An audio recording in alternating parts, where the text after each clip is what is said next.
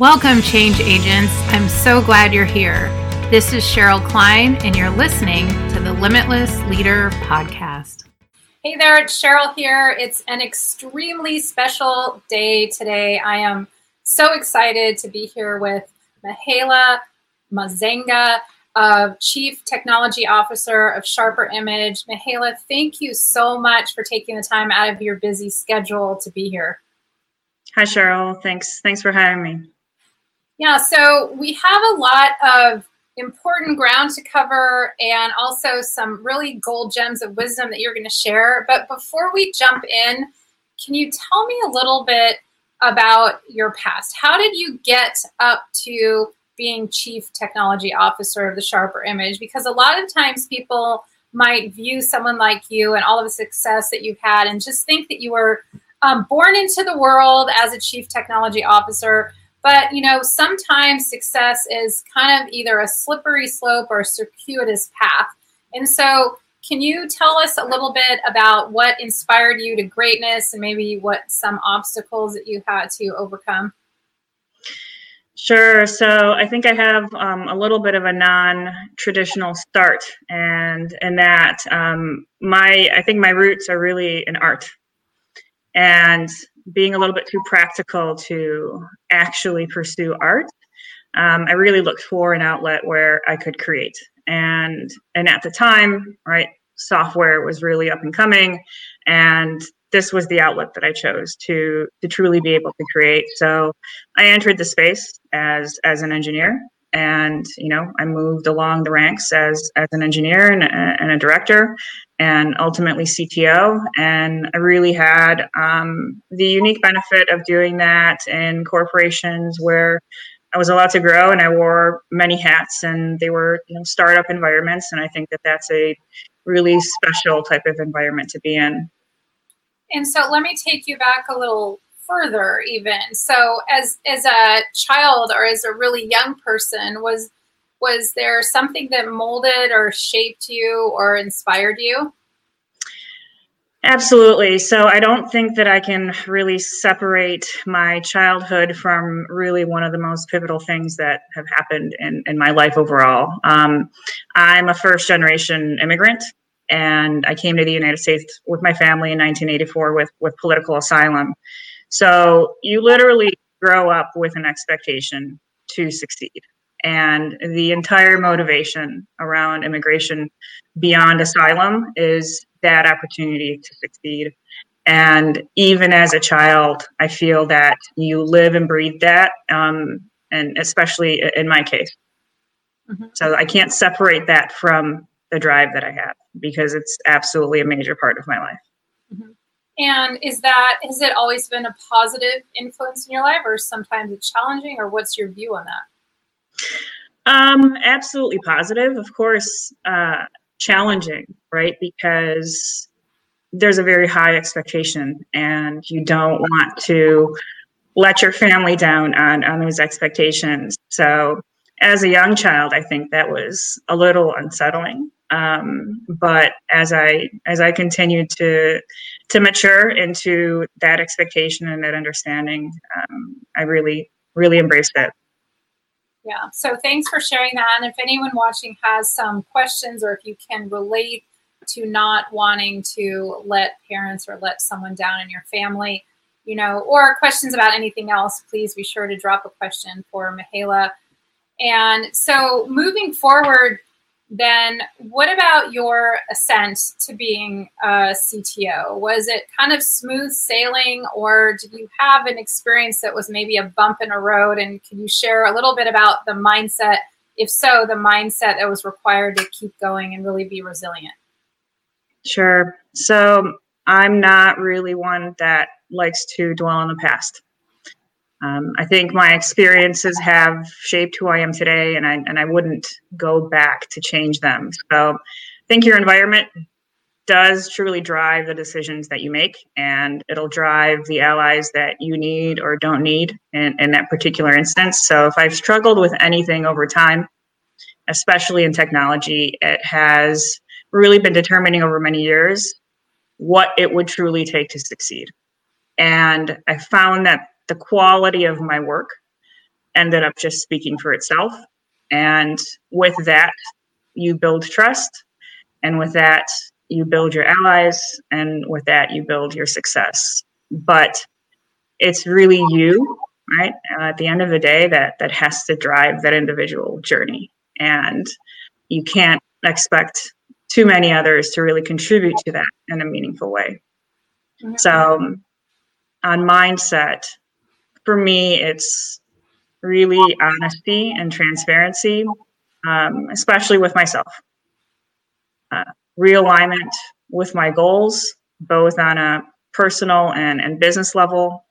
And I think that sometimes you really have to ask yourself about what you're doing, whether that's on a personal or business level, and whether that's bringing value into your own life or to the organization. And sometimes, right, that investment doesn't work out. And you have to be honest and transparent with yourself, whether you need to take a different step or what that next step needs to be. And from there, you make that choice and you keep moving. Yeah. So it seems like what I'm hearing is that it's a fluid process. Is that the honesty and transparency with yourself is very important, and also taking some personal responsibility, and to understand that you just might be all in, and maybe being all in doesn't necessarily guarantee your success, but you need to be all in anyway, and then maybe choose a different path. Absolutely. I think, again, the investment that you make may not translate exactly how you envisioned that it would. And sometimes you make smaller investments that end up paying off a lot more than the larger ones. Mm-hmm. But it shouldn't hold you back from going for it. No, most importantly, you do need to keep moving forward. Yeah, and I love what you brought up about the personal responsibility. So really being honest with yourself and what do you need, what do you want, what is best for you now, and really going after that. So also, is there something that you can share with the listeners that has really enabled you to, be successful, up to this point? And when it comes to, making these decisions, these aren't easy decisions that you're talking about. And a lot of times, at least as my mentor says to me a lot, that common knowledge isn't always common practice. And so a lot of times things make a lot of sense, but they're difficult to do. And a lot of times, we tend to tell ourselves stories. And so is there some advice that you can give, the listeners on how to really be bold in making these decisions? You use the word stories. And I think I want to bring up that it's important to understand a narrative, right, as events happen around you. But also understand that your journey isn't going to be the same as anyone else's. So you hear what success or struggles look like, especially for females, right? And especially in technology. And don't have an expectation that, you're going to go out there and you're going to have that experience. It might be better and it might be worse. And my suggestion is to not walk into that opportunity with any bias, whether it's positive or negative, right? It's a brand new opportunity. Take it at face value and prove yourself through your work and through that process. Because if you do walk into it with bias, and there is a lot of narrative out there for females, and it might not be fair, right, to cast any negativity into a situation you're walking into, or any positivity, because it's going to be different than mine and it's going to be different than everyone else's. Mm-hmm. And or when you're referring to bias, are you referring to the bias that we might have towards ourselves? Towards ourselves, or really towards others as well, right? The expectations that we have for how we're going to interact with our colleagues and peers, and, expectations of results based on those interactions. So I think that there's a lot of hesitation, especially for women in the space, on how they should act, right? And my suggestion is to just be yourself, right? And to execute how you can execute best, and try not to think about the rest of it, right? Because in the end, the outcome is going to be whatever you put your best foot forward to be. Mm-hmm.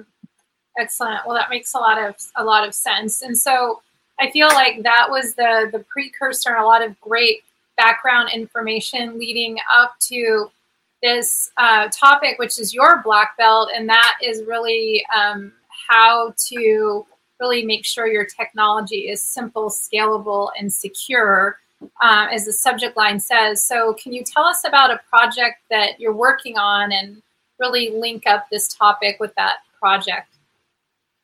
Sure. So I think that tagline is from my LinkedIn profile, and it's something that I truly believe in, and it's a specific manner that I choose to approach my work. But most recently, I joined an alliance. It's the MACH Alliance, and it's an open technology standard. And for those that don't know what that is, it stands for microservice-based, API-first, cloud-native SaaS, and headless. In addition to that, what does that mean for business? That really allows business to build solutions easier than they have been able to in the past, utilizing cloud-based function. So this is the culmination of, for me, engineering standards over the years, and, really the way that you can compose a software solution.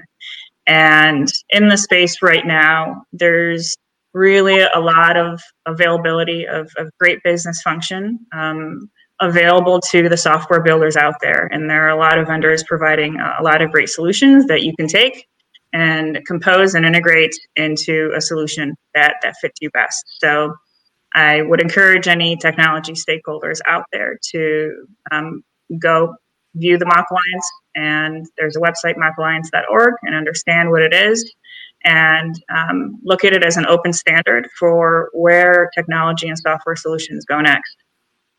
And could you share a little bit insight as to your opinion about where you think everything's going? Well, we keep progressing, right, to more and more cloud-based, and I think that this is absolutely a natural progression, and in the sense that as an engineer, you don't want to keep reinventing the wheel. This is another adaptation of that, where you don't have to reinvent the wheel. You can go and you can get a core competency that's already available as, cloud-based software as a service, and you can use that core competency and build on top of it. So for me, this has been the standard. I mean, when you look at the different ways that you can compose a software solution, been doing it this way for many years. It just so happens that, MACH has now been coined, and so much technology is available at our fingertips, and there's so many vendors out there that can really help concrete this as a reality and as a standard moving forward. So this is the direction. Mm-hmm. Excellent. And so for female leaders, and also especially women in technology, or really any male-dominated industry, and not just women, but maybe even women that feel further marginalized within our gender, is there anything that you can share with them so they can be contributors to what you're talking about, and to really have a voice at the table? So I've personally never truly looked at it as a male-female issue.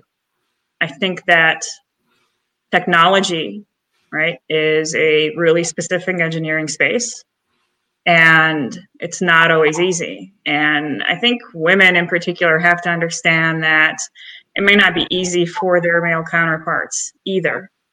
So, I see the same grievances, whether it's a woman or a man, and the want to be accepted, right, as a subject matter expert or as an expert in a particular technology, and that hasn't been different for me as a leader, whether that's been a male or a female, sitting behind the desk and the concerns there. So again, it's really an encouragement of doing your best, being confident in your abilities, and providing valuable solutions to your organization. Mm-hmm. Yeah, being confident in your abilities. I love how you say that. And I just want to interject a little bit that a lot of times people might look at you and think, well, Mihaela was probably born confident, which may be the case, maybe not, but confidence is definitely a muscle that can be built. And, whether we're coaching individuals through it or large group facilitations, I mean, that is just something that we really focus on, because I love how you have brought up that it's really important that we take some responsibility, for ourselves and to really develop, that confidence. And it seems important to be in a space where it's, receptive and to really, do your part in developing yourself as much as you can. So thanks for reiterating that. Is there something that you would like to leave the listeners with, something that you would like them to remind them of, so their day is a little bit different tomorrow because they've gotten a little bit different perspective? Oh, so I think that it might be cliche to say, and to build on what you said, I was the biggest introvert growing up, so I cannot say that confidence was a strong suit. But what I did have was drive, and again, I think that we need to focus on ourselves. You need to, get rid of the noise around you, whether, again, that's a narrative on expectations or what others think about you, and truly just focus on yourself and what it is that you want to get out of it. And I think that the rest will follow. The success will follow as long as you work on that success yourself. Mm-hmm. Yeah, and sometimes there's all sorts of free tools and resources too to do this. Sometimes it's a little difficult to sort through this on your own. So I'm glad to share some free resources on how to do that. It's just on my website if anybody's interested, at CherylKlein.com. It's at the top, just a bunch of downloadable stuff and videos on how to fill it out, because that is really invaluable advice to think about. Who am I? What do I need? What do I want? How do I get there? And also, how do I develop myself in a way? How do I improve? And I'm in the process of reading the 4 Agreements. I don't know, which got very popular after the Super Bowl because Tom Brady mentioned it. But, it's stepping out of victim mode and really into taking personal responsibility. And I don't tread lightly there, because I know some people's struggle in the past and currently is very real, and it's not fair. So I get that 100%. But the message that's coming out loud and clear is to really take that personal responsibility and develop yourself, and also start aligning yourself too with people that can support you. And I think it's Jim Rohn that said we are the 5 people, a culmination of the 5 people that we spend the most time with. So really aligning with a board of directors that if you're not getting it in one area, get it in another area, so you can get really built up and really focus on that, because it's important, but it's nearly impossible to do it on our own. So thank you for bringing that up. You are, the Sharper Image is just so lucky to have you. I feel really honored to have gotten to know you over, the past year, and I look forward to continue to follow you. Great. Thanks so much, Cheryl. I really appreciate your time here.